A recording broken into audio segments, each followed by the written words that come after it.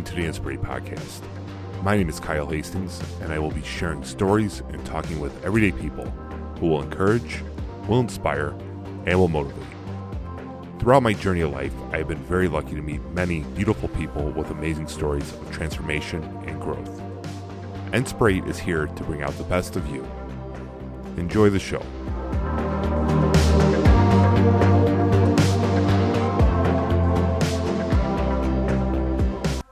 Welcome to another Inspirate Podcast. My name is Kyle Hastings. Thank you so much for tuning in again to a brand new episode, a brand new interview with a dear friend of mine, my neighbor, Mike Ethington. But before we get into this podcast, I want to give a huge shout out to 6 of the greatest dudes that I've ever met. Alan, John, Brian, Tommy, Vinny, and Matt. We had a great time this weekend, guys. Thank you so much for coming in. Some of you flew in.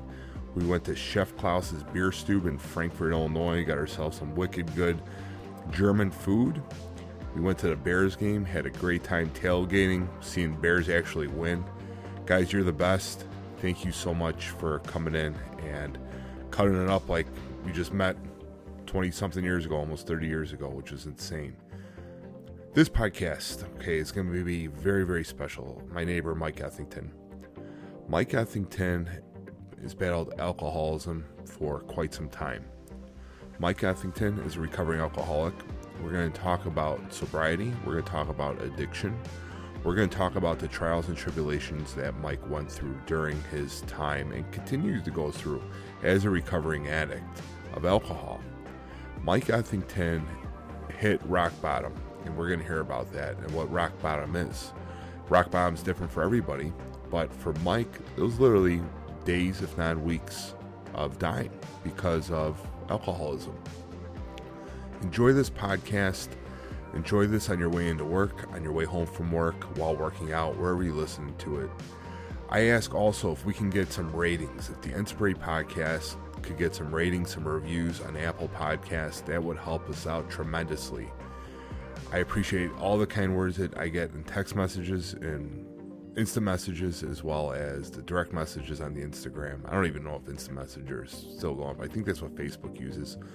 But thank you guys for believing the Inspirate Podcast, our mission statement, and most of all, listening to Mike Ethington's story this week, a story that will encourage, it will inspire, and it will motivate so many.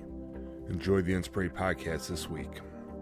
The Inspirate Podcast would not be possible if it wasn't from the generous donation from Vittori Foot and Ankle Specialist.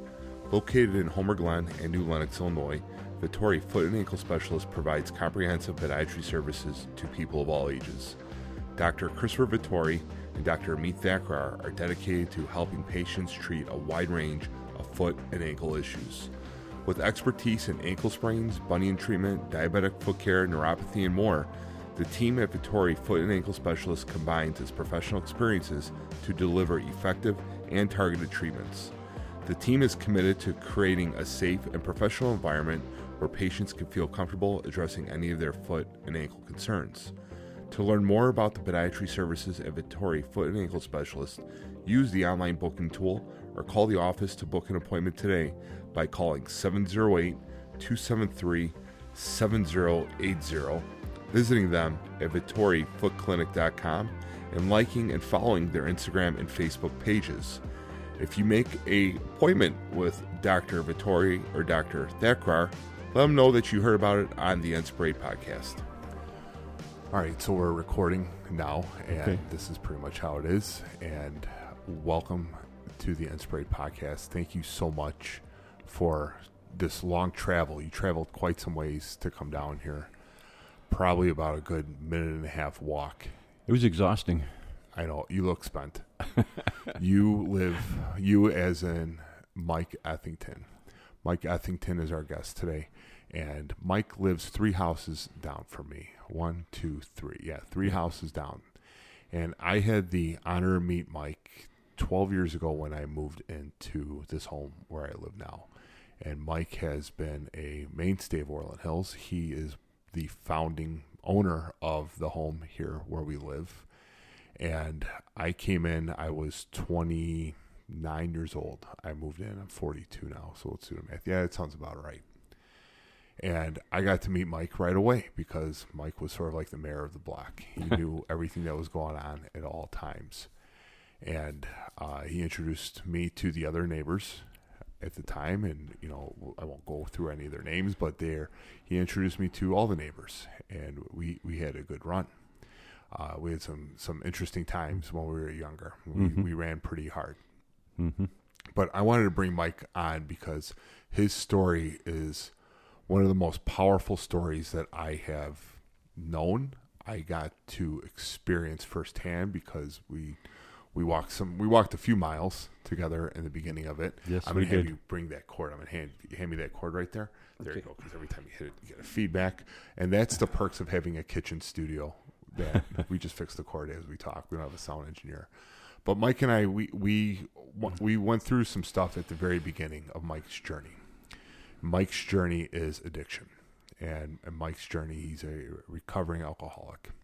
Did I say that correctly? Correct. So my history with Mike, and we're going to go into Mike's history with Kyle. And I met Mike as the guy who had some kick butt garage gatherings where we would just go down there, and Mike's spot, we called it the office, and he always had NASCAR going, and there was always some type of an adult beverage in the fridge with some other type of adult beverages. But then Mike helped me build out my office. So I would have a office set up with, some adult beverages in the fridge. And I had vodka for myself, and Mike's drink, I believe, was Jack. Was that right? With some Gentleman Jack. And so I just bought a bottle of Jack for the garage, for my office, for Mike, because Mike would always have my drink of choice at his office. And that's how weekends went. Saturday, we had a good time. Friday, we'd come by, have a drink, or maybe on Sunday. But that was that. And that's all I knew from you. We were just weekenders, Mm-hmm. And I knew that as our life from when I moved in here into 2019 to the spring of 2016. Now, I say the spring of 2016 because that's where I'm going to pick up the story after you share your history with me and how you met me and your recollections of what life was like pre-2016. Okay. Well, I knew who you were right from the get-go. I knew you were the mayor's son. So in the beginning, there was maybe false motivation to get to know you, get my connection in with the mayor, get in tight with the people that are running the town. We've been here since 86 in the same house. So, but yeah, then after a period of time, then Kyle and I became friends. We created a relationship and a good friendship, and we had a lot of fun. And either here or at my house, whether it was stock car racing or drag racing on a TV or football on Sundays, there's always usually a gathering spot. My garage was, because it's set up pretty nice. Anyway, and then up until 2016, we ran hard. Yeah. On the weekends, we were weekend warriors. So we ran really hard. Yeah. And we went to a Bears game together. Yep. And I mean, Bears games, we turned it on pretty hard too. Yes. And like I said, I knew Mike Ethington as just a weekender, just like how I was, and that we just turned it on. I didn't know about the 5 other days of the week. I knew Sunday was more of a hair of the dog day. And hair of the dog is, you have a couple cocktails to take off the edge from a Saturday. Yeah. But then Sunday was also NASCAR day. The races were on in season. And then football. Of course, football was on Sundays. I switched careers where I was in law enforcement for a while, and I went to pharmaceutical sales. And I had an opportunity where I was able to be at home more and be here for weekends and more of a conventional hours. I went on a trip in 2016 to our national sales meeting, and our national sales meeting was overseas. Well, it was at an island, one of the tropical islands. It was very nice, very luxurious. And I remember coming home, and you came by, You came by the garage. You saw it was open. And you came by. And you sat down. And we're going to start right around here. But right before then, we had some good times on the weekends where I knew I needed to scale it back. Yeah. One time, there was a couple times where the term blacked out drunk happened. And it was in June for myself. And I knew that I had to dial it back. Where I was at your home, and I think I started at our neighbor's house. They had a party, and they're European descent, and they like their vodka, and I like my vodka. And I had a little bit too much next door because they had fire water. It was some. Yeah, I called it Czechoslovakian goofy juice. And they're the farthest from Czechoslovakian. But it was, and I went down to your home, and I had some of the brown poison. And I don't really remember how I got in. And I remember Sarah was just petrified that how is she going to get me inside the house? Because I guess I fell asleep on the stoop outside.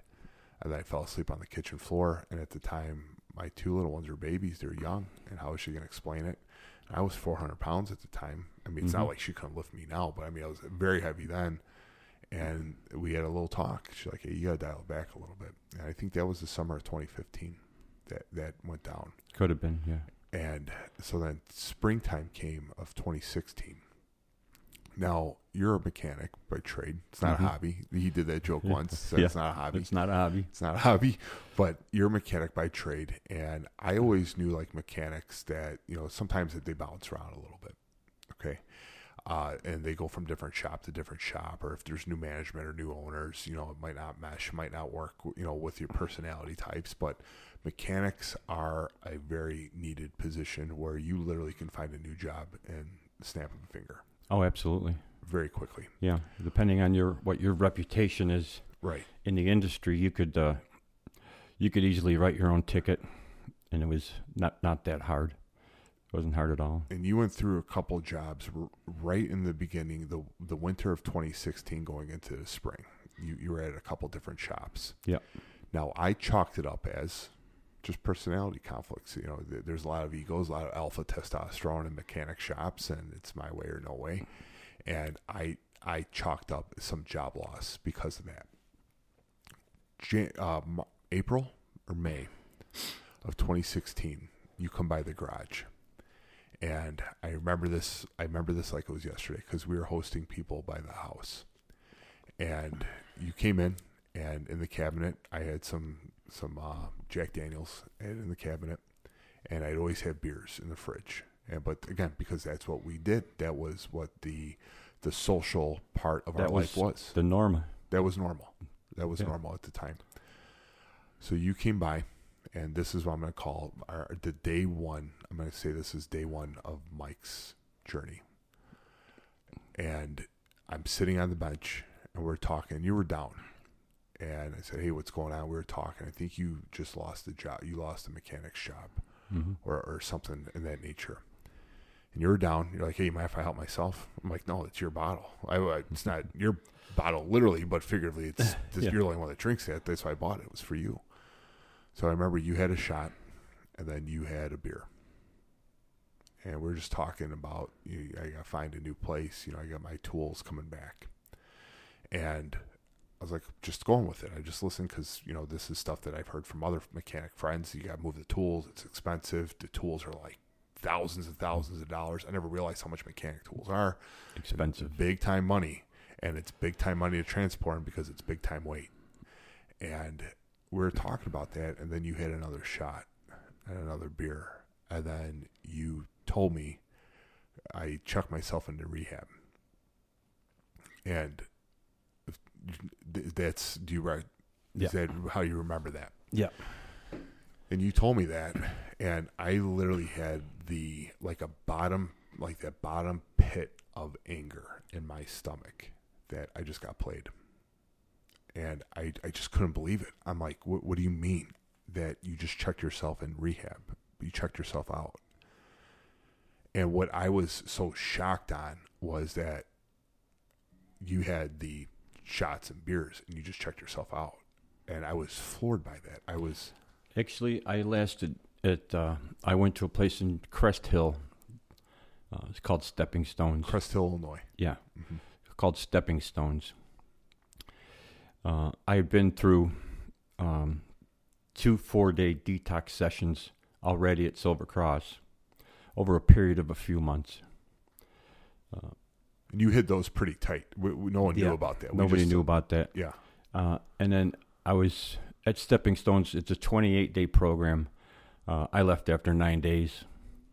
And on my way home, I promptly went and got drunk. I stopped on the way home and got a bottle and got drunk. Alcoholism is, they say it's a disease. It's a disease of the mind and body. It's an allergy of the allergy. They say a lot of things about alcoholism. The difference between a normal drinker and an alcoholic is once I started drinking, I wouldn't stop until I was either passed out or it was all gone. And when it was all gone, I'm trying to figure out how to get more. A normal drinker can drink 1 beer and be done with it, and that's all he wants. I just want a quick beer after work just to unwind a little bit. Not an alcoholic. The allergy part of it comes in when you have that first drink. What happens is it sets off something in your brain. I don't know what it is. There's a medical term. It doesn't really matter. And it sets off a craving. And that you can't stop that craving for alcohol. No matter what you do. There's no stopping it. Until it's either, like I said, either all gone or you're passed out. That's the way it goes. That's alcoholism in a nutshell. So I heard what you told me, and I was angry because you lied to me. And that's one thing I don't tolerate well. You can come in here and you can piss in my Cheerios bowl, and I'd be like, Mike, why'd you do that? Wouldn't be angry. I'd be disappointed. But I don't handle anger well. Or lying well. And I get angry at that. And I couldn't believe it. And if I remember, you didn't talk to me for quite a while after that. It was a couple days. A few days, yeah. And I didn't know how to react to what happened. Besides, Mike, why did you just do this? And I remember said that a couple days. I said, why did you just lie to me? Why did you do this? And I reinforced several times that no matter what's going on, I'm here to help you. I don't understand alcoholism. I don't have an addictive personality, so I don't understand addiction. Maybe I'm addicted to like weightlifting now or something. Everyone has some form of addiction. At some point in time, and I can't pinpoint it. Yeah. Some people have suggested, but at some point in time I crossed the line. Where that line was, that invisible line between just being a weekend warrior and then instead of coming home and having a beer or two after work, no, it was just turn it drinking. On. And then when things started to go bad, that's when the isolation started to set in, and that's when the drinking really started to increase. One of my daughters seems to think that my drinking escalated after my dad died.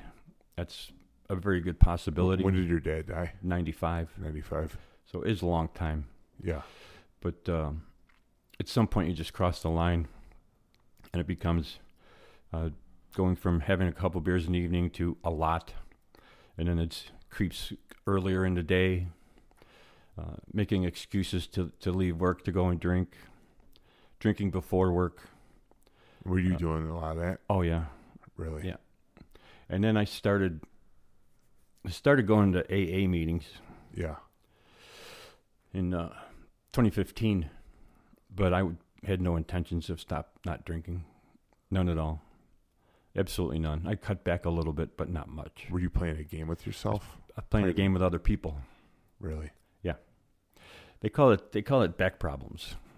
I had back problems. I had a wife on my back. I had a boss on my back. I had my kids on my back. I had some friends on my back. Yeah. Yeah. That's a phrase that they use in AA. I had back problems.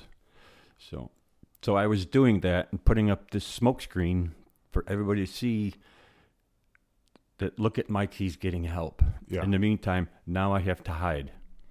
I have to hide my liquor. I have to hide everything. There's none in the house. So you have to figure out how you're going to get it, where you're going to keep it, and how you're going to mask it. Well, everybody knew that I was still drinking. I wasn't hiding anything. And I thought I pulled off that scam pretty well for almost the better part of 2 years. And then that's when the choice was no longer there. Right. And that happened on August 4th of 2017. And that happened in a doctor's office. The day before, I just started a new job. Not wrenching, but being a service advisor. That's the goal. When you get to a certain age, you lock up the toolbox, push it in a corner, and pick up a pen. And I just started a new gig on Thursday. Friday, I was at the doctor's office. And the nurse practitioner walked in and took my blood pressure. And she was probably in there all of maybe 2 minutes. But she looked at me and she left and went and got my doctor, who had been my doctor for quite a while, and brought him in. And he said, "You have to straighten your act out." And he said, "You're going to Silver Cross tonight. Before anything happens, you're going to Silver Cross tonight." And he immediately turned to my wife and said, "Or you start making arrangements." I give him 2 weeks. That was the incident that shook the world. So that you knew that your life was on the clock because liver because disease. Of why? You had liver disease. Liver disease, bad.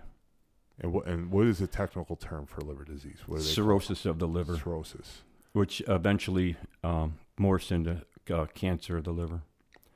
So between 2016, 2017, you played the game of check yourself in, check yourself out. Yeah. This happened several times. Yeah. Multiple times. I experienced a couple of them. And I never knew what you would say technically as an alcoholic. We'd always make jokes. Alcoholics are quitters that stop drinking. You know, all the jokes behind it. Yep. But I've never experienced anybody firsthand with addiction. And you were the first person I knew that looked that demon in the eye and dealt with it. And there were times where you needed to, borrow for money for tools. Looking back, it was probably for booze. Because it was. There were several times, and I'm like, you needed money, and I gave you money, but it was for booze. Looking back now. And he had a good idea then, possibly, but I don't question. If a brother needs a hand, I'm lending a hand. An alcoholic will lie, cheat, and steal his way to a drunk. And that was going on. Yeah. One of the most powerful moments for me during the 2016 to 2017 to you said August 2nd? Or August 4th. August 4th. Between August 4th of 2017 and May of 2016 is I got a call from the missus, and she was pretty upset. So I'm going to come down. And she's like, I had to pick him up on the side of the road. He pulled over and said, pick me up. I don't know if you remember this or not. That was one time I had to call her to come get me. And the one time you had to call her, I walk in, I'm like, where's he at? Because I made the promise to you and the missus saying, whatever you need, whenever you need it, call me. And if something happens, call me. I have resources. If it's not myself, someone that's trusted will come and help. And she called, and she's like, I need your help. I said, what's wrong? What happened? I had to pick him up on the side of the road. He said, call me. He couldn't even drive. That's how bad he was. He goes, Kyle, I couldn't imagine how many other times he was actually driving, but this time he was so bad he couldn't even drive. I said, okay, I'll come by the house. So I came by, and she was visibly upset. I'm like, where's he at? He's upstairs sleeping. I'm like, does he have a meeting? Has he called the sponsor? And now the only thing I know of this regarding like sponsors and meetings was just talking to you in that year of how this worked, how the programs worked. And that's my education. It was just purely from you. And I went upstairs and you were sleeping in bed and you were out cold. And so there's a technique with your knuckles where you rub on the chest to wake somebody up. And I raked your chest, Mike, probably for about 30 seconds to a minute. And your chest probably hurt like hell the next day because I don't know if I possibly probably broke your sternum. I apologize if I did, but you weren't moving, and I had to make sure that you were going to move, and you moved. And I'm like, get up, and you were more or less playing like a child, and I'm not getting up. I'm like, get the bleep up. You're getting up. Let's go. And I more or less had to get you dressed. I got you dressed. I carried you down the stairs. I put you in the Toyota. I think it was the Toyota back then. What was her car? And I carried you downstairs. I told her, where's the meeting at? Because you wouldn't tell me. Where does he go? And she told me. And I carried you in. And we get there. And I carried you, put you in the car. Got you to the door, to the front door. You said you couldn't walk. And I remember I arm-barred you. We walked in. And I don't know if it's taboo for me not to walk into meetings. There was a meeting going on. I literally carried you in. I put you on the seat. I don't remember any of that. I had your arm locked like this. Like, you know how a bouncer throws somebody out? And you said you couldn't walk. And we pulled right up to the handicap spot at the basement down the street. And I pulled right up to the handicap spot. And you're like, I can't walk. And you started acting like your legs were falling out. And I cranked your arm. And I picked you up. I'm like, you're not playing this game. And there was a ceremony going on there too. And everyone was looking. And I'm like, I give two SHI. And I got you out of the car. I walked right in there. I'm like, which room's yours? And you pointed it out. I opened the door. There was a full-out meeting going on. Where can Mike sit? And the gentleman run, just sit here. I literally put you there. And I said, I'm going to go outside and wait in the car. When I see everyone coming out, I'm going to come back in and get him. He's like, thank you. I saw everyone coming out. I got you. Went back home. Put you in. Put you back upstairs. And I've never experienced addiction. Okay. But that moment right there was like, this is real. This isn't playtime, or, people use it as an excuse. Well, if you took me down here to the church, that was on a Thursday. It was Thursday. It was on a Thursday because that's when that meeting's there. Because there was graduation going on, and it was in May. It was May of 2017, and I remember personally, I was just petrified that because kids went to school there, everyone knew me, and I was literally in a tank top and a pair of house shorts with sandals on, and I got out. I literally dragged you out, and I gave two hoots. What people thought, and I literally carried you in like a bouncer, sat you down. The janitor looked at me, said hello, said hi, went back into your wife's car, and I sat there until I saw everybody coming out. And that was the moment where I realized addiction's real. Because if you're not around it, you don't know. You don't know about it. And I was like, wow, this is something else. Once you experience something like that for the first time, from the outside looking in, it could be very scary situation. And I honestly don't remember any of that. Yeah. Till you just told me. Yeah. I had no recollection of that. Yeah. And I appreciate that. Well, I told you from the very beginning in that garage, I said, whatever you need, whatever and whenever you need it, whatever we can do. And if I have the ability to do it, or if I have the resources to do it, I'll do it. And that's, that's what I understood as a friend of somebody that is an addict, that you've got to be there. And even though you might not truly understand what they're going through, just at least have an open ear, keep your mouth shut and your ears open. That's usually the best. Or if there's resources that they need, provide the resources. If it's help in one way or another, that's what I understood. As many of you already know, I've lost a ton of weight over the last 454 days. And yes, I am keeping count. But I do have myself a special dinner every now and then, and that special dinner is a pizza out of Palermo's at 63rd Street in Frankfort, Illinois. Palermo's Pizza is my go-to for special treats because it has a very sweet and distinctive taste with a fantastic sauce that is recognized as Chicago's best. Palermo's at 63rd Street has 3 locations to better serve its customers. The original location, 63rd Hamlet, City, Chicago. Palermo's at 63rd in Frankfort at 446 South LaGrange Road. That's the location I go to all the time. And you have Palermo's at 63rd in Maryville, Indiana, 2893 East 81st Avenue. Visit Palermo's the 63rd to get all 3 locations' phone numbers at www.palermos63rd.com. When you call or order that pizza tonight, tell them Kyle sent you. One of the, let's see, August 3rd of 2017 was the last day I took a drink. That was the last time I ever took a drink. And then that Friday I did not, because I knew I was going to the doctor. So I white-knuckled through it. Explain the white knuckle through it, what that means. Your body goes into detox. Okay, and those that don't know detox, let's start at moment 1 of you. Well, so you had your last day of drinks. You start to become overwhelmed. First of all, you're going to start sweating. You're going to start shaking. You get the delirium tremors.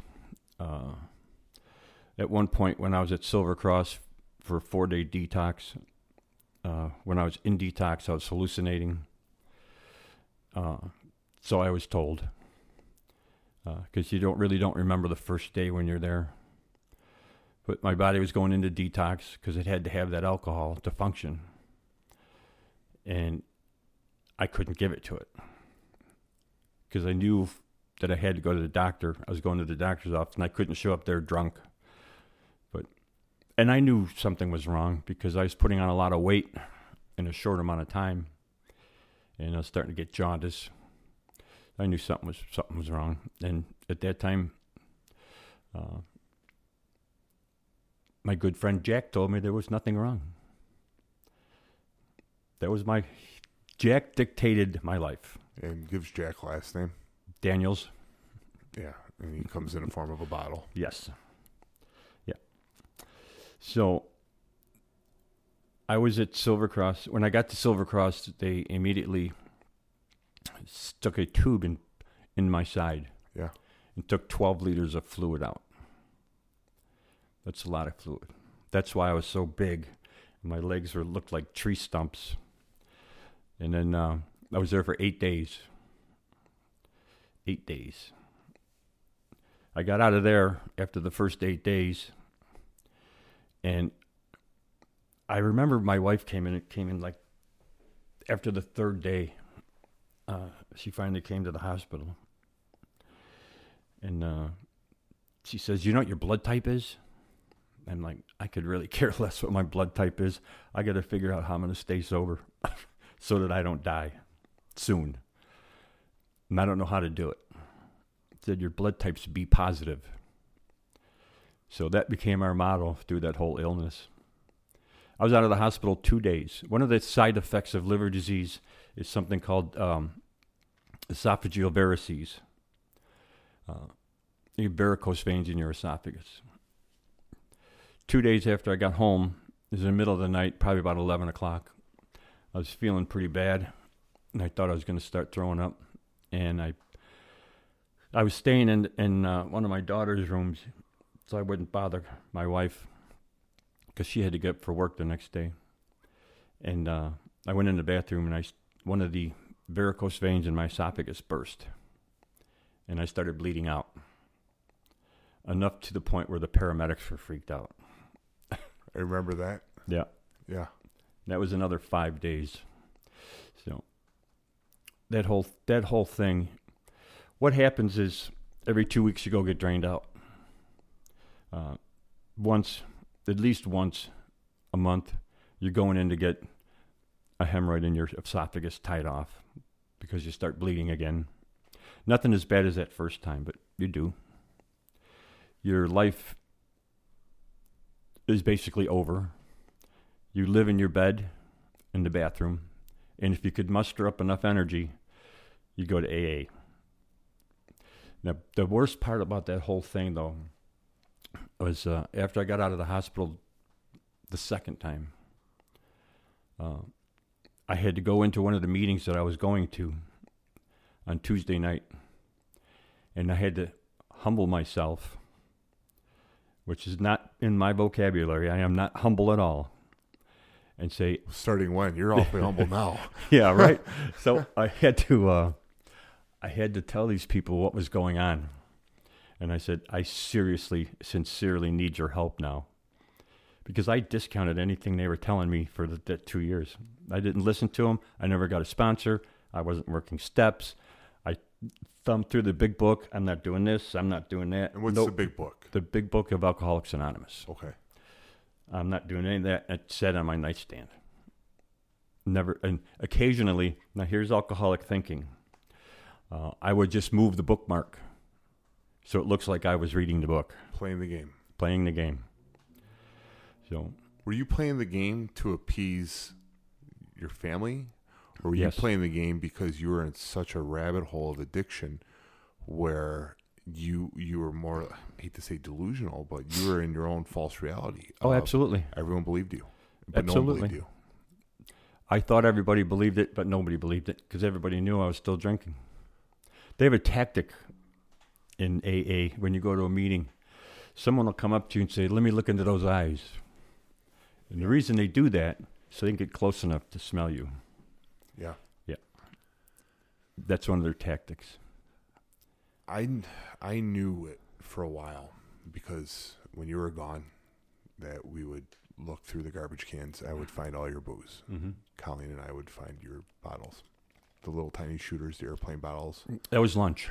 We found them a in the 10-pack of early times was lunch. We found them in the garbage can. I mean, that was my job. Is I found drugs in cars for a little while.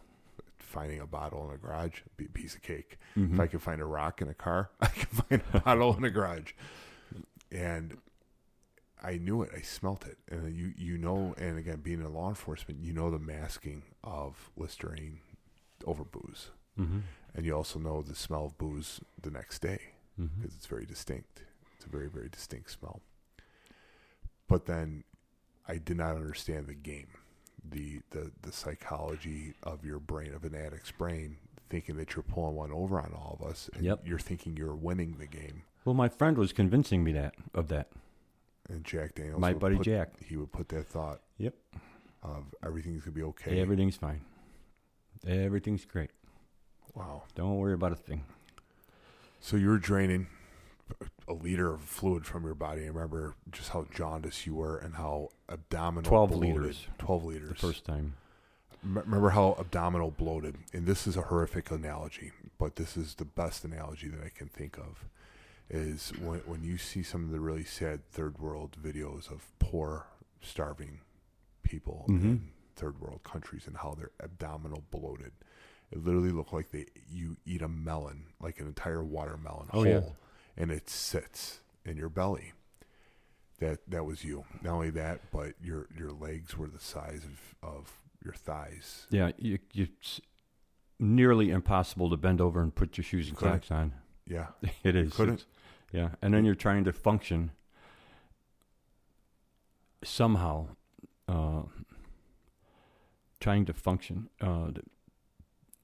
When I started, a friend of my wife's that she worked with, who's retired now, she knew a guy, and he had 12-stepped her 25 years ago, and he wasn't taking anybody on. He didn't want any sponsees anymore. He just wants to carry the message the way he carries the message. Anyway, he agreed to talk to me. So I finally gave him a call, and I met him. And this is the turning point. See, the thing was, I was going to meetings at 6 o'clock or 6:30 at night. By then, it's too late. I had all day in my head to drink. It's all in my head. It's okay. We can have a couple. We got to wean ourselves off of this. So by 6:30 at night, it's too late. I'm hammered and going to a meeting. The turning point was the next day after I met my first sponsor. He said, "You're going to a meeting at 7 o'clock in the morning. Be there." I said, "Where at?" It was on Wolf Road behind Aurelio's Pizza in Mokina. So I went there. And then I remember him telling me, "Okay, see you tomorrow morning. You're going to come here 2 days in a row?" "No, you're going to come here every day." Every day, 7 a.m. And then as the disease progressed, the liver disease progressed, it was harder and harder to get up in the morning. And then eventually, the third time I was in the hospital was for an ammonia hit. Too much ammonia. Yeah. And I went nuts. Literally went nuts. Didn't know, I lost all time. Didn't know where I was, what I was doing, who I was, who was around me, anything. That's part of the liver disease. So that was the third time I was in the hospital. And then that's when he came to see me first time. And talked to me some more. And then I got convinced, he convinced me that if I start my day off with a meeting, the rest of the day I'll be okay until they get to that night meeting. And it worked. That was the turning point, was that 7 a.m. meeting at Mokina Fellowship. When you showed up to a meeting and you're intoxicated, was it like a sense of shame, of severe guilt, like, oh, why am I coming here? I'm loaded. And sometimes, but not usually. Not usually. There was nothing wrong with me. Because I have no reason to be here. Your friend Jack talked you through it. I have no reason to be here. None at all. I mean, more or less, you were a character that sat I there have and just rolled your eyes. I have an excuse that other people to go there, so I keep other people off my ass. That was the reason I was going to AA. I wasn't going to AA to get sober. That was the farthest thing from my mind. I don't belong here. I don't want to be here. I don't need to be here. I'm not doing this. But I'll sit here and I'll eat your candy and I'll throw $1 in the bucket and then I'll go home. Wow. I did that for the better part of 2 years. One of many things Chicago is known for is its seasons, specifically construction season, then pothole season. Pothole season is fastly approaching. With potholes comes flat tires, and I got a place for you if you get the flat tire. With 2 locations in the Chicago suburbs, TM Tire is both a passenger car tire and a commercial truck tire sales and service shop. Their friendly staff will be happy to quote you on any new tires, which also includes sales and service of semi-truck tires. To all of our truck driver friends, TM Tire also recaps and sells semi-truck tires. After you receive the quote from the Crestwood and New Lenox, Illinois locations, tell them Kyle from the Inspirate Podcast sent you, and you'll receive $5 off the labor of every new tire purchased. So you're the one sponsor you started going twice a day, first thing in the morning and then in the evening. Yep. You were in, we'll say, the end stages of liver failure. Again, fluid drained out of your abdomen weekly. 2 weeks, bi-weekly. I remember the ammonia incident. I remember all these incidents. And then I basically became a frequent flyer with the Orland Fire Department. Yes. Then the cirrhosis of the liver. You got a spot on your liver. Mm-hmm. When did that happen? They did what they did when I finally was, the doctors wanted me at Silvercross wanted me to go to U of I. So we call it the insurance company. University of Illinois. Yeah. To get in their program. Call it the insurance company. And I believe God had a hand in this. Because he said, the insurance company said, you have to go to Northwestern, which turns out to be the best choice. So I got signed up in their liver program. Explain that.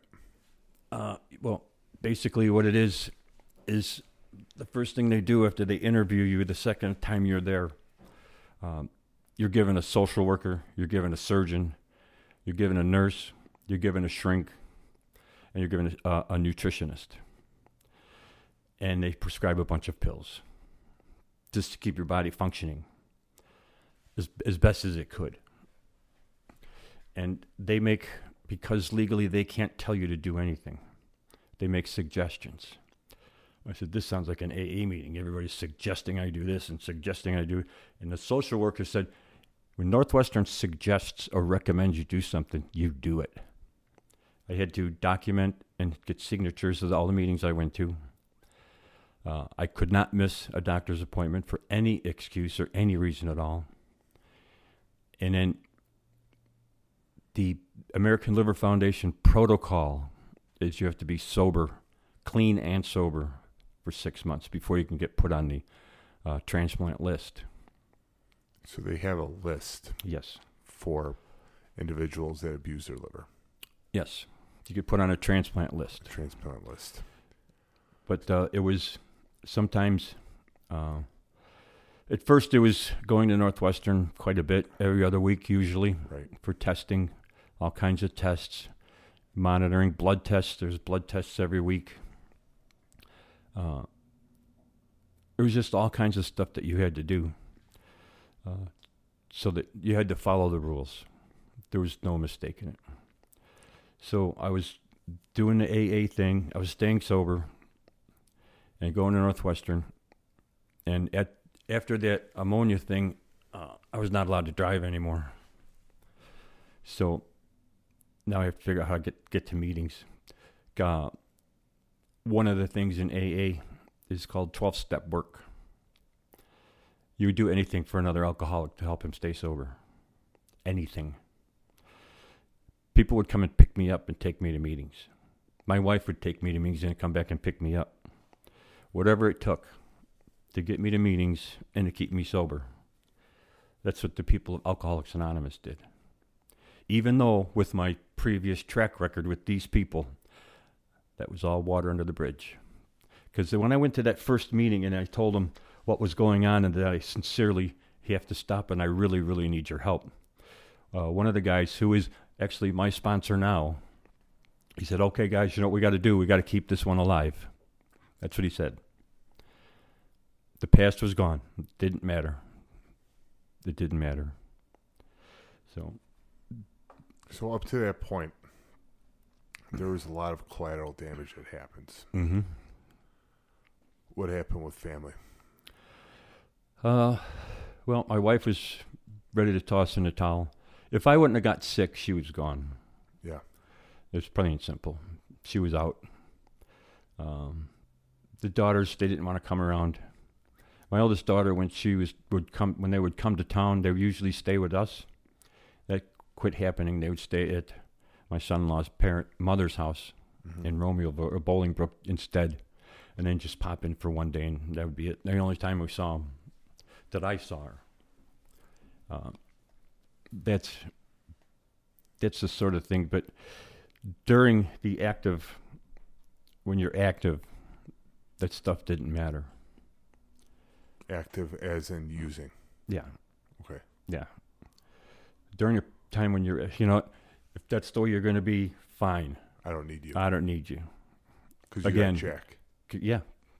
Jack's your friend. Jack's your friend. I got Jack. And it makes you good no matter what. Jack says, don't worry about these people. You don't need these people. So the family... Friends, there was a couple of guys that stuck around and helped out. My friend Bob from the band, and then another guy that I didn't know was at the time 11 years sober. That was in one of the bands I was working for. Yeah, and that was those guys stuck around. Guys like that, especially when I got sick. That's when the true friends started showing up. Guys like you, guys like Jerry, Bob, Chick, and a couple other fellas. Yeah. My buddy from North Carolina, he had come to town once.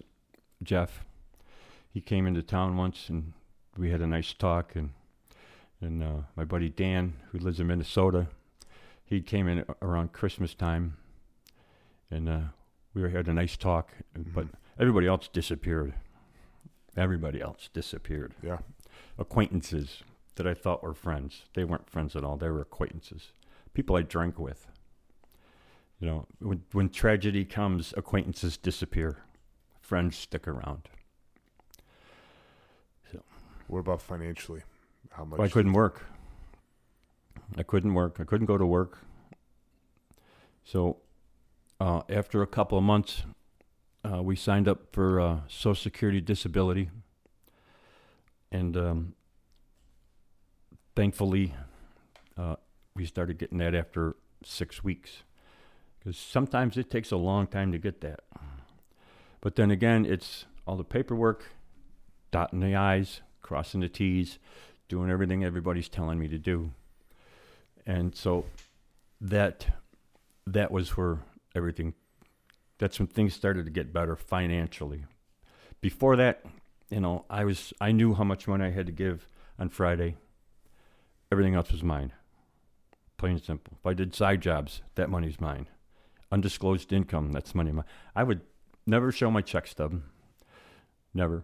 When I fill out deposit slips, it only has the amount of the deposit. Hiding everything. You have to hide it all. You don't have a choice. Yeah. So you're in the liver program now. Yep. You are, I would say, months away from more or less moving on, checking out. Yep.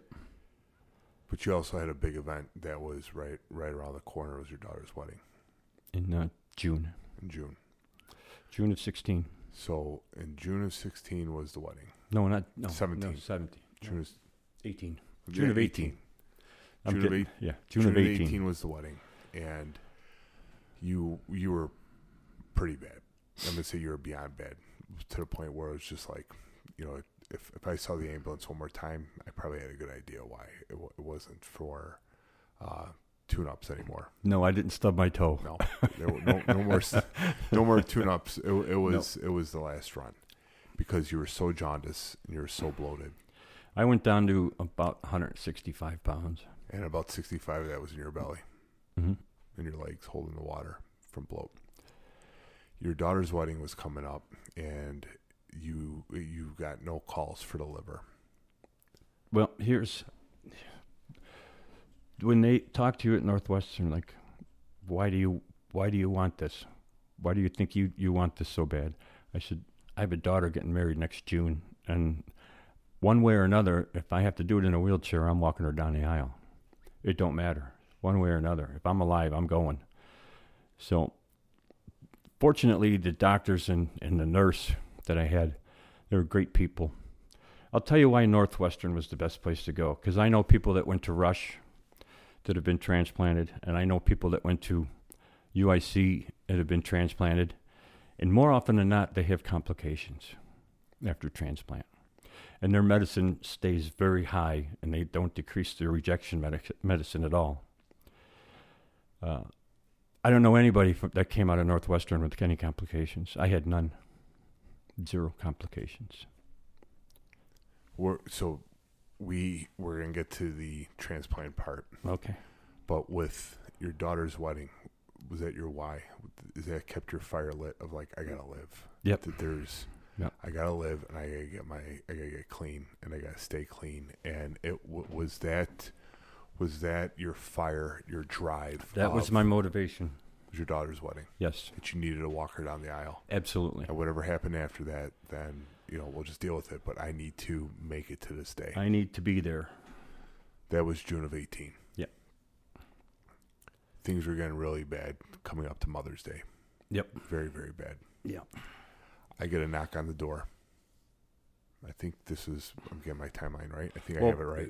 First of all, the Northwestern's protocol is higher than American Liver Foundation. Because when I hit 6 months, I'm like, great, I get to get on the list now, right? Oh, no, 8 months. So I have to wait another 2 months before I can even get on the list?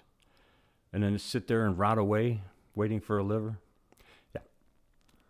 What is the life expectancy of a severe cirrhosis of the liver? Well, at first I was told if I don't go to the hospital right now, it would be weeks. Literally weeks. Because all that fluid starts crushing your organs. And your body would just shut off. He told me 2 weeks. The doctor told me 2 weeks. Depending on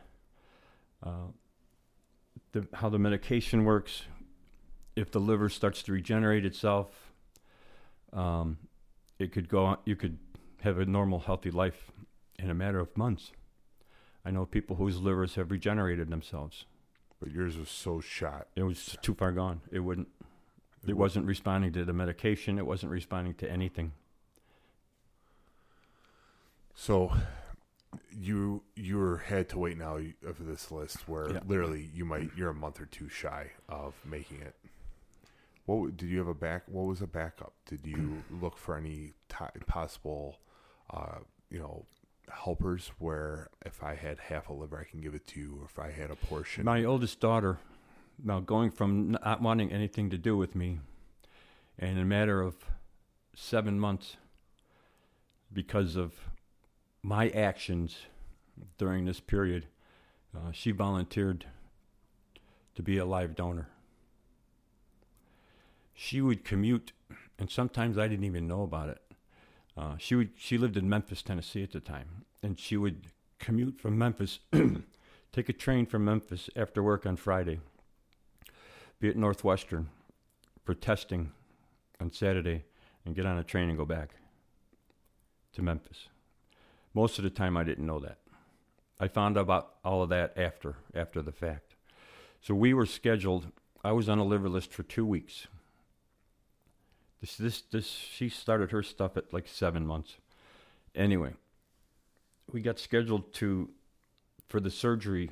They said her liver will regenerate itself because it's so healthy in a matter of 6 weeks. That's it. We're going to take the big chunk out of her, leave her a little chunk, and it'll grow back. 6 to 8 weeks. So we were scheduled for May 22nd of 2018 for the surgery. And that's when both of us were going to go under the knife. And then May 15th. What day is May 15th? Mother's Day. Mother's Day. It was Mother's Day. I felt pretty good enough. So we went to an open AA speaker meeting in Payless, breakfast meeting. And in fact, my sponsor at the time, he said, as sick as you are, you still haven't lost your appetite. So I'm sitting there pounding on pancakes and bacon. Anyway, we left there, and the plan was, after that, we're going to stop at the cemetery where my mom's at. And then we're going to go to Jewel, get some flowers for her mom. And then we're going to spend a day, as long as I can tolerate it, at her parents' house. So that was the plan. So we left the meeting. She said, you want to go home, or you want to go? I said, no, we got to go. We have to go to the cemetery. So we went to the cemetery. And because it's Mother's Day, of course. Mm-hmm. So Colleen turned around and was walking back to the car, and I just said, Mom, I'm not feeling too good here. I could use a little help. And then I turned around and walked away. And I leave this up to anybody's interpretation. I know what I believe in my heart happened. We went to Jewel, and I waited in the van because I didn't want to get out of the van until we got to her parents' house. And Northwestern called. This is like within a half an hour, 40 minutes of leaving that cemetery. Northwestern called and said, we got a liver for you. Come and get it. I believe it was divine intervention. So, say about 10 minutes after Colleen gets in the car. I got out of the car and I went over to the flower tent, and she was in the checkout. And there's other people there. I said, are you almost done here? And she said, yeah, why? Northwestern called. They got a liver. We got to go. And people that were standing around there, they're like freaking out. Yeah. So we get home. She says, okay, what are you going to do? She says, I have to call him back within an hour and tell him if I'm coming. You didn't tell him yes? I said, no. So we got home. I made the phone call. And the first thing I said, because I was already scheduled for surgery, it didn't matter. Right. First thing I said, was there any children that could use this liver? I'm already scheduled for another week and a half. Nope. No. This is your liver. It's a perfect match. Be here 5:30. Come in through the emergency room, because it was on a Sunday. Come in through the emergency room, and someone would be there waiting for you. So we pack a bag and drive down to Northwestern. About 10 minutes after you guys got home, I get a knock at our door, a frantic knock. And Colleen's at the door, just like, I mean, I would say in almost a panic, a psychosis and my stomach dropped. I'm like, where is he? Because I thought something happened. And she's like, yeah, watch Bruce. I gotta go. I gotta go to the hospital. And Bruce is the dog. Mm-hmm. Bruce Wayne. He's the great dog. And I said, okay, what do you need? Mike got a liver. And I'm just like, what? Whatever you need, go. Just give me the keys. We'll take care of the dog. You do what you got to do. I remember that like it was yesterday. Yep. I remember that like it was yesterday. And that's where my little guy, we learned how to walk dogs. We learned how to walk with Bruce. Yep. And it was like one of the most powerful days I remember living here, is knowing that literally the Grim Reaper was one handshake away from you. And then leading from those days behind, like, I just remember just every day and how it just progressively got worse. And to the point where, like I said, the next ambulance trip was probably going to be the last ambulance trip. Mm-hmm. And then like that, you got yourself a liver. Now, outside looking in, it was the most amazing display of God's intervention. Mm-hmm. Period. I believe that. I believe it. There's no other words of saying it. Is that's what happened. And here's my outsider view. The reason why: you abused your first one. You killed it. Why would you get a liver? Exactly. When you mistreated the first one, you blatantly disregarded. Said, "I hate you, liver. I'm going to kill you." Yep. Jack's going to kill you. Yep. And I'm going to help Jack. And then you got a liver. Yep. It's still to this day amazing. Now, what the most amazing part of this is, you got your liver. You were home. How many days after the liver? 9 days. How many days were you supposed to stay in the hospital? We were planning on staying down there up to 20 days. On the 5th day, we came down from the room, and we went into the transplant clinic because I had to go down there every day, or they'd come up to me for the first couple of days, and that's when the nurse said that she was looking for. I'm looking for Michael Lethington. I said, well, that's me. He's looking at the paperwork, looking at me. She says, that's impossible. It's impossible. One of the things that happened, and the nurses were amazed, is they want you up out of bed as soon as possible. The first time I got out of bed, I was using a walker, of course. I walked 10 feet and then 10 feet back. That was the day after transplant. Explain to the listeners your beautiful reminder of what a liver transplant does to your body. Where does this start on your body and where does it end?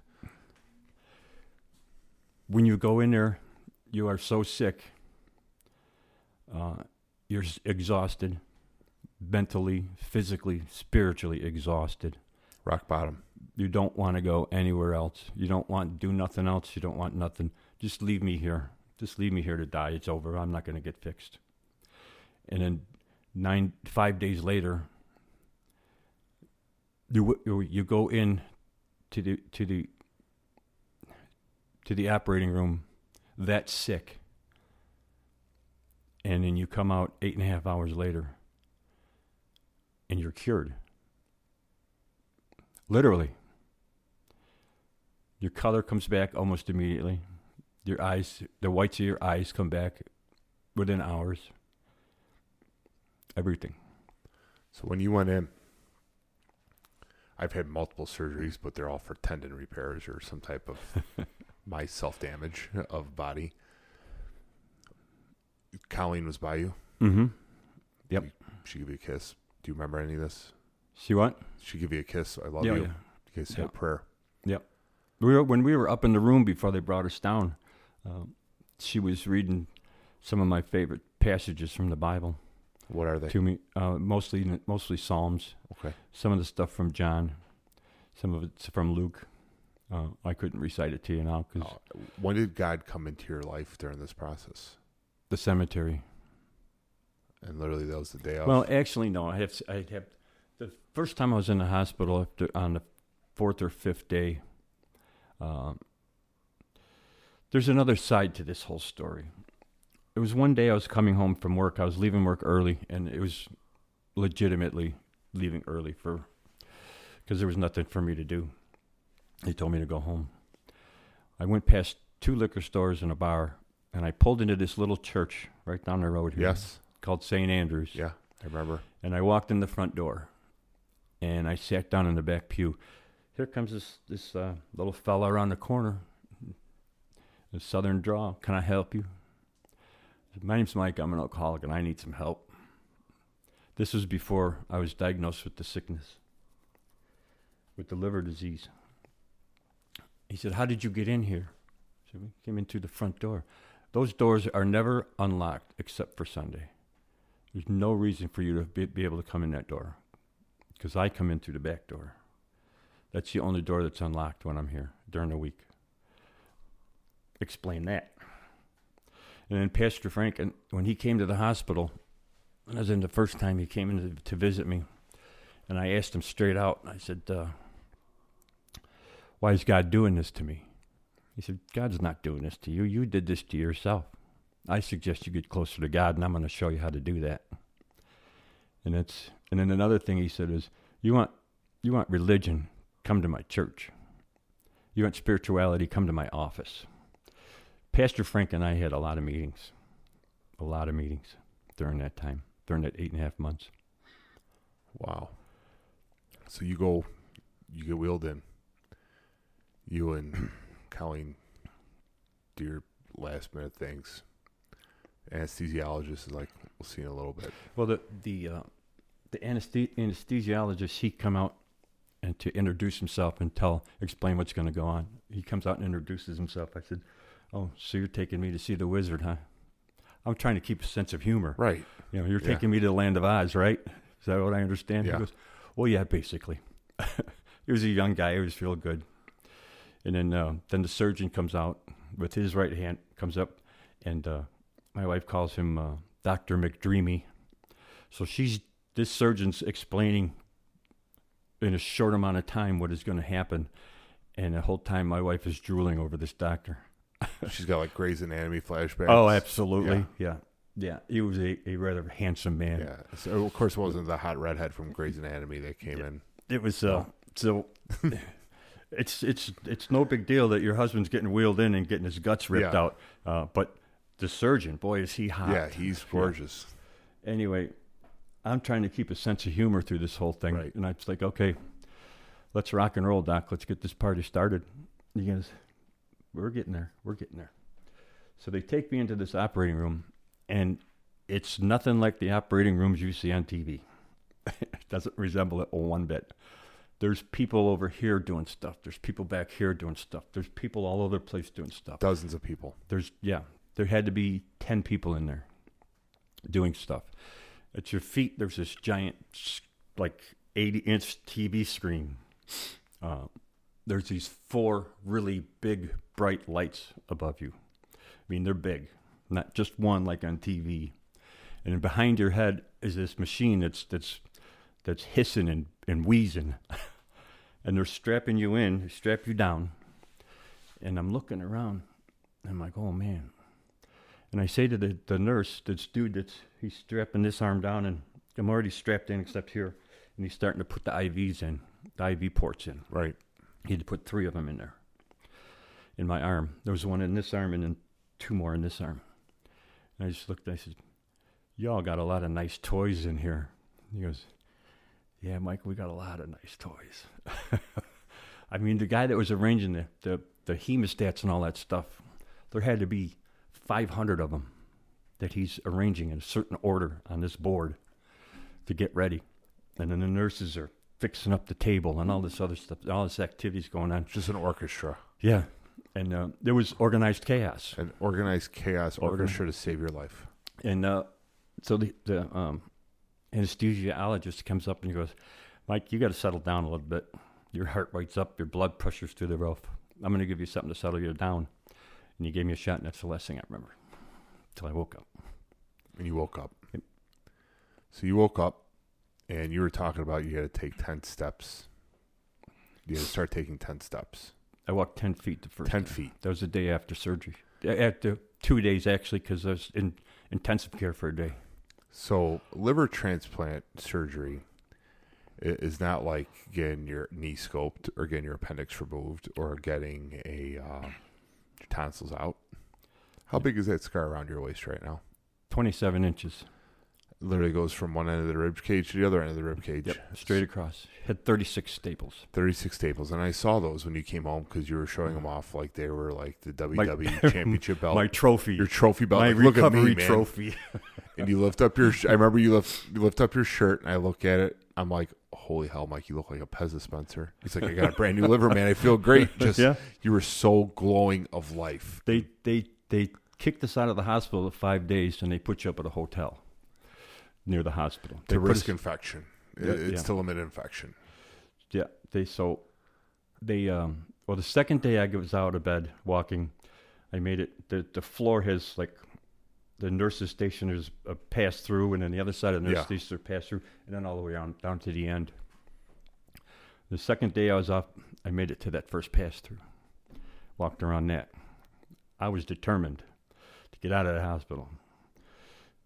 Because I'd been in the hospital so much for that 8.5 months that I was sick of it. The next day, I went all the way to the nurse's station and came back around, did the bigger loop. And then the third day that I was out of bed walking, which is actually the fourth day there, went all the way around the loop. And then in the morning and then in the afternoon again with a walker. It was hard. It was really hard. So then they put us up in a place called the Renaissance Suite. Outside our back door was the John Hancock building. You're on the Mag Mile at a hotel that the American Liver Foundation pays for. $300 a night. We were there 4 days. That's when they told us, okay, you can go home. All right, no, let's get the shuttle back to the hotel. No, Mike, you can go home. 9 days. And you said it's 15 to 20 something days. Yeah, we were expecting to spend up to 20 days there. So you cut that in half. You Yep. come home. Yep. And you are a brand new person. Literally. Yeah. Brand new. You probably had some type of reconciliation with the girls, with the daughters prior to that, because they probably saw that things were prior coming to an that, end. because they saw that I was actually stopped drinking and I was trying. It was real. It was real. Yeah, they saw it. Yeah, I mean, why would she agree to? I said, you don't have to do. Why are you doing that? I didn't even hear it when she volunteered in the doctor's office. Scully pointed that out to me afterwards, and I asked her, why would you even want to do that? Because I don't want you to die. You're my dad. Yeah. So, but that's like the 6-month mark. Yeah. So they sent us home. 12 days out of transplant, I walked into an AA meeting. Now, I was fixed. I wasn't going to go back to AA. I was fixed. I got what I wanted from them, kept me sober for the 8 months so I can get my liver, and then I could move on with my life. Problem with being sober, and there's 2 problems. Not only do you get your feelings back, which is a good thing, but you also get your feelings back, which is a bad thing. It's hard to explain. And you get a conscience. And I said to myself when I was sitting at home, deciding what I was going to do, and I said, well, I don't have to worry about the money because I'm on disability for who knows how long. I don't have to do this. I don't have to do that anymore. The pre-op team is gone. Now I have a post-op team. Take some pills. I'm good. 12 days out of transplant, I walked into in good conscience because I couldn't turn my back on these people. Because they didn't turn their back on you. They didn't turn their back on me. I couldn't turn my back on them. 12 days out of transplant, I walk into an AA meeting. These people were floored. They couldn't believe what they were seeing. What are you doing? I'm here. Let's rock and roll. Let's get sober. I remember my first sponsor said to me, so physically you feel good? I said, yeah, I feel real good physically. Still got a lot of pain, but I feel pretty good. He goes, good, now let's get well. So that's what we did. So you walked in to this meeting, Mm-hmm. and I mean, I'm going to call for what it is. I'm sure a lot of people made their peace of Mike's probably going to go. Mike's going to pass. We're going to be here for him until the end. Yep. And a lot of people came to grips to the end. Mm-hmm.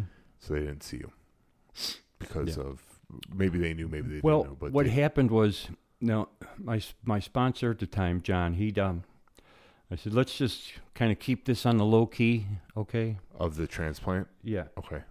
They knew I was sick, but let's keep this on the low key. Let's not. So I disappear for 12 days, because before that I was still sporadically hitting meetings, and anytime I could get out of bed, I went to a meeting, no matter what time of day it was, or somebody come pick me up and bring me to a meeting, no matter what kind of time of day it was. Excuse me. So I disappear for 12 days.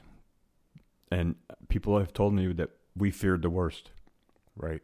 We thought you were gone. And John didn't say nothing to us. He said he would just say, I got nothing to say about the matter. Because he respected the privacy. Yeah. Not only that, the confidentiality. Yep. But you had a large group that was praying for you, believing that you were making good choices and that you were on the mend of sobriety. Even though you had the Grim Reaper holding on to your liver, you're MIA for 12 days. And so what is, I would say, any rational thinking say, Mike passed away. Mike's going to be on his way out. Or Mike might be on his way out, or he left. Yeah. Then you walk in 12 days after surgery, probably 12 days prior to your last meeting, because you had the surgery, 12 days, we'll say 24 days, 30 days. Yeah. You were MIA, except for one person who knew that in your AA community. You walk in, and literally it's like the scene from like the Blues Brothers where you hear the choir singing in the background. Yeah, right. And you're like the nun. You float in, and people's jaws hit the ground. Now, keep in mind, I wasn't going back to AA. I got what I wanted. But I'm still an alcoholic. But you felt the calling of, I need to pay it back, to pay it forward. Yep. I got to pay back. I need to pay it forward. I need to give what others gave to me. The golden rule, something we talk about on this podcast all the time, is the golden rule. Golden rule. Treat others the way I would want to be treated. You can't keep it unless you give it away. Yeah. You walk in there, people's heads fell over. They didn't know what to do. Maybe some people like combust because they were just in such disbelief. They didn't know what to, they're like, and what do they nickname you? Who is this guy? And what do they nickname you? Liver Mike. Liver Mike. And what was the biblical name they gave you? Lazarus. Why? Because I was back from the dead. You're back from the dead. My sponsor gave me that. Yeah. You're back from the dead. Look who's here, Lazarus. Then I walked through the door because he picked me up to take me there. Really? Yeah. He said, come get me, John. Let's go. We'll go to the Saturday morning meeting. Let's go. And it was down at St. Stephen's in Tinley. Yeah. 8:00. He said, are you sure? I said, yeah. Okay. He said, let's go freak these people out. And you did. And he walked into the room, and there was a bunch of people there already because it was like 10 minutes to 8. Right. And most of the people are there already. And he goes, yeah, I brought someone in with me today. And I walked in the door, and they're like, oh, my shit. And I just walked over and grabbed a cup of coffee and a donut, and I sat down like nothing ever happened. Like you literally hit pause on the tape deck. Yep. And we're going to hit play again. Yep. We're going to rock to the louder song now. Yep. It's tremendous. Your story has gone from your foot was literally in hell. You were touching hell. Yep. But part of your life was still on earth. You hit rock bottom. You hit rock bottom with your family. You hit rock bottom financially. Yep. You hit rock bottom probably spiritually. Spiritually, emotionally, physically, mentally. Your gas tank was at 1%. Yeah. 1 gallon. And that kept you going until this transplant happened. Your why was your daughter's wedding. I needed to walk through it. But then your why exploded even more at 12 days out of surgery when you showed up to AA. Yep. As Liver Mike. Yep. Because to compel your heart, God, whatever you want to call it, whatever someone believes in, said, this is not your reason why the reason why you're on earth right now is because of this, because now we have to start helping others. We have to start giving others. I owe it all to my faith, to my higher power, and to the people of Alcoholics Anonymous. None of this would have happened if it wasn't for those Pastor Frank and Alcoholics Anonymous. And that's now, how all this happened, plain and simple. How many lives have you helped now? I currently sponsor 6 guys. It's awesome. I'm sponsoring 6 guys, and all of them are sober. The one that I have now, he's a little challenging. He's right now he's 2 weeks sober. The next one in line is 7 months, and then 7, 8, 10, a 1 year, and then there's my right hand man. Because I can't manage all these drunks myself. So I've got my right hand man. I'm sorry for laughing. You're laughing, I'm going to laugh. Yeah, so he'll be coming up on 2 years pretty soon. So the last 5 years of your life have literally been the yin and yang. Yep. You went from the worst. I remember one time somebody told me I was at a meeting and somebody was talking. He goes, Mike, why don't you go to hell? You don't know what you're talking about. And I was coming up on a year sober, as a matter of fact. It was the following August of 2018. And he said, Mike, you're full of crap. Why don't you just go to hell? I said, already been there, buddy. Yeah. You want to see what hell looks like? That. You want to see what it looks like? Been there, done that. Yeah. And I literally lifted up my shirt and I showed him this guy. Yeah. Because then it was really still prevalent. Because this is the Grim Reaper slash. He didn't get all the way through. He just took this part. Yeah. I've already been there, buddy. Wow. Ain't going back. So there's many people that listen to this, and they might know somebody that is an addict. They might now know somebody that is battling addiction. Yeah. They haven't really fully embraced the help yet. What do you recommend for them? What do you recommend for? If you can do an intervention and you can get their attention, all you have to do is plant the seed. Just plant the seed. And when things start to go horribly wrong, get him to a hospital. Do not let, especially an alcoholic, do not let him detox by himself because it will kill you. I've been through detox by myself. So alcohol detox is the only detox that could kill a human being physically. No, the same because with of withdrawal. Yeah, same with drug addiction too. This is our friend. Here's our friend Nala. This is our show dog. Comes down. She wants to say hello. Yeah, that's fine. So, get them to a hospital. Get them to a hospital. There. Get them help. Okay. One way or another. Do what you have to do to get them help. If you have to club them over the head to get them there, do it. Get them help. Once the help is given, what are the next steps that a non-addict, somebody that's a supporter... Support. Don't... Yeah. See, my wife could very easily said, when they diagnosed this liver thing, she could have very easily said, well, you've really done it to yourself this time. Good luck. Good luck with all that. Yeah. But she didn't. She was my support. She made all the doctor's appointments. Yeah. She made sure the prescriptions were full. Right. She made sure everything was done in order, in the proper way. Yeah. All the way down to the paperwork. She would sit there at the kitchen table and count out pills. To make sure that you're doing everything to the T. Yes. What's going to be great about this is we're talking about drinking problems, and our dog, Nala, right now is just going to town on that water like she's ran 6 marathons.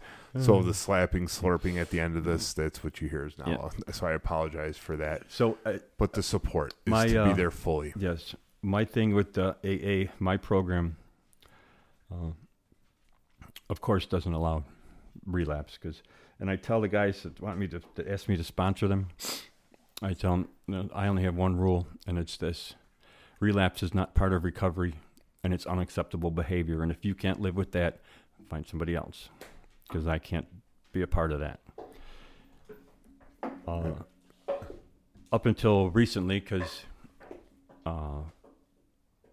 because of gifts of sobriety, we now went from literally weeks away from losing our home to we now have two. We have this house here, and we have a camper in Wilmington at a very nice park. Gifts of sobriety. And the gifts of sobriety keep coming. They come every day. Every day you're sober. August 4th of this year, my family and I, celebrated 4 years of sobriety. It's been 4 years. 4 years. Holy hell. Yep. August 4th. It seems like it was yesterday. Yeah. So, 5 years, you went from just about to lose your home. And my program says I have to do 14 meetings a week. I start my day with a prayer and a meeting, and I end my day with a meeting and a prayer. Why do you say your program requires 14 days? Because that's what keeps me sober. Your program is for you. My program is my program. Nobody else's. And it might work for this guy. It might work for that guy, but it's my program. It's for you. It's what makes you It's tick. what keeps me sober is my program. Service work, sponsorship, everything that comes that's involved in it. Yeah. Teaching, carrying the message. I can't keep it if I don't give it away. So you're the torchlighter now. You light other people's fires. I once was a messenger, now I'm a messenger. It's awesome. It's such good stuff. So one of the last things I wanted to talk about is the foundation that you got your help from. And you did a walk with them. And I'm sorry for our poor dog. That's okay. She's fine. She's just so excited. She probably smells Bruce. Yeah. Where could they go to support the Liver Foundation? Yeah, American Liver Foundation. Okay. Yeah, once a year they have it's called the Liver Life Walk. Right now they're virtual, and the only actual one that we went to, and you were there. You were on my team. Yeah. Because we started a team in. It was the year before COVID. Yeah, we called it Liver No Onions. Yes. Yes. Because you made the T-shirts of a liver, the liver guy. Yeah, with your face on it. I'm gonna have that. Actually, I'm gonna post that part of our artwork for this podcast. Liver No Onions. That was funny, and a lot of people got a kick out of that. And then we tried to get it organized here, and then COVID hit. Yeah. We tried to bring one to Orland Hills because we have the infrastructure that can handle it. And we still make it happen. We can still make it happen. It's going to happen. We're going to have a Liver Life Walk in Orland Hills. So it's called American Liver Foundation. Yes. And they can go on the website. They can form their own team, do their own virtual fundraising, their own walk, however they would want. The first time, that's paying back because these people, and I didn't know this till after the fact. I'm like, man, the insurance company's footing a pretty nice bill for this. Or is it the hospital paying for this hotel? This hotel's $300 a night. Yeah, it's literally one of the most luxurious spots to be in. And and then I found out it's the American Liver Foundation that pays for that. So I have to pay back. The first year, the first year that we went, when we actually did the walk, I raised $2,300. We raised $2,300 for the Liver Foundation. The second year was when it was just virtual. We did a little over $1,500. This year was kind of lean because a lot of people don't have a lot of money right now. But but I mean, a buck is better than zero. $1 is better than $0. So you're helping. I'm paying back what they gave to me. Tenfold.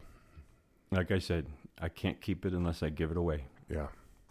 I promised you 1 hour. We're at 1 hour, 23 minutes. Like I told you before, how fast does this go by? Once you start going. Right? What do you want to close with? If you have a problem, if you think you have a problem, you have a problem. If there's a thought, I say, man, I got to slow down. I got to do something. Things aren't right. If your life is starting to go bad because of whatever your addiction is, you have a problem. If you think you have a problem, you have a problem. It's that simple. And go get help. Get help. Help is out there. There is Alcoholics Anonymous is in all 50 states and 177 countries. You can find us. We're not that far away. Not that far away at all. It's very easy.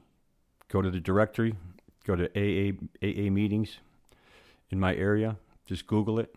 And in this area, 500 meetings will pop up in Chicago area. Pick one. Go. That's for any addiction. There's NA. NA is out there. AA, NA. There's 100 different 12-step programs, and they're all modeled off of Alcoholics Anonymous. I said in the beginning that I don't have an addictive personality, and looking back at my transformation is I'm addicted to food. Mm-hmm. Flat out addicted. There's a 12-step program for that. Yeah, I'm sure there is. And what I've done is, from what you were saying, is it's like my own program, mm-hmm. where I have my coach, which is my sponsor. Mm-hmm. I know what I can't do and what I can do. I know when times get rough, where I turn to. I turn to the gym. And I could probably say, I'm addicted to food, and I saw that I needed to make a change. You take that away from you, and you have this hole in your soul, and now you have to fill that void with something. Yeah, I filled it with AA. And I fill mine with working out. Yeah, and that's what's changed. I kicked one addiction for another. I'm addicted to working out now, and that's not a bad thing because it's healthy. And you're addicted to helping people at AA. Yep, that's healthy. That's good stuff, man. Live healthy. Yeah. Get healthy and live healthy. Amen. So, Mike, thank you so much for coming to talk about this. And there's so many people that know somebody could help somebody. They might have a problem themselves. Yep. And if you need anything, everyone knows how I run on this show here. Reach out to me. I've got resources. I've got a buddy sitting across from me right now. He's a resource. Yep. You get anybody that thinks they're having a problem with alcohol, get in touch with me and get me their information, and I will get in touch with them. There'll be no ifs, ands, or buts about it. I will call them. Yes. Yeah. And I will. If I have to, I will go to their house and take them to a meeting. You'll be the Kyle and drag them out of the bed if needed. Yeah, right.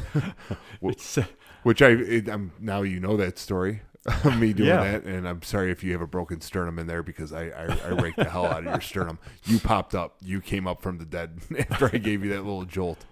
Mike, man, you're awesome. I love you, man. I'm glad that this worked out today talking, but I'm also, it sounds bad, but I'm glad that this story happened in 2016 of you coming to the garage, because how many lives have you saved? Not only have you saved your own, you saved your families. Mm-hmm. But how many more lives have you helped? And because of that one day where you're like, I got to make a change. Mm-hmm. I got to make a change. It was forced upon you. Yes, if you didn't, we'd be throwing some roses at your gravesite. No, you wouldn't. There'd be black ones if they were. No, nobody come visit me. I'd throw some dandelions down, not a rose. Mike, you're awesome, man. We're going to wrap this up. Thank you. Thanks, Kyle.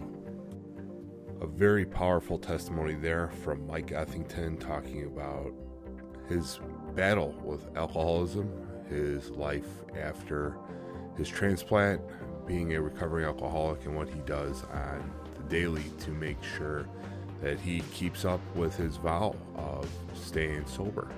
Mike Ethington is the definition of inspirate. He encourages, he inspires, and he motivates. Sadly, Mike had to take a long walk to get to that point, but he's with us today, and he is fighting the good fight, and he is sharing his message to many about getting sober through AA classes and his leadership throughout Alcoholics Anonymous. Mike Ethington, thank you so much for allowing me to share your story.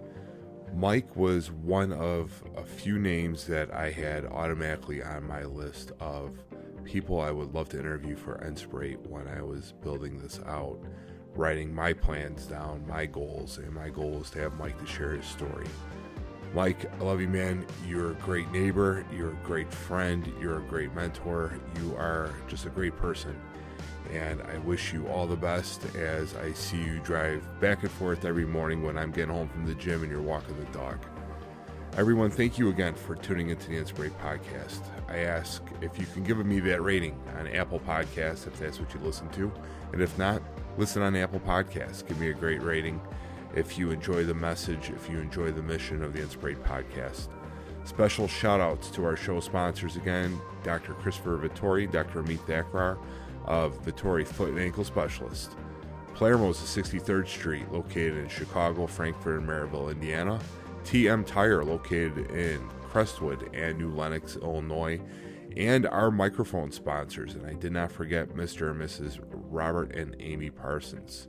Thank you, everybody, for sponsoring, supporting, and believing the Inspirate message and mission.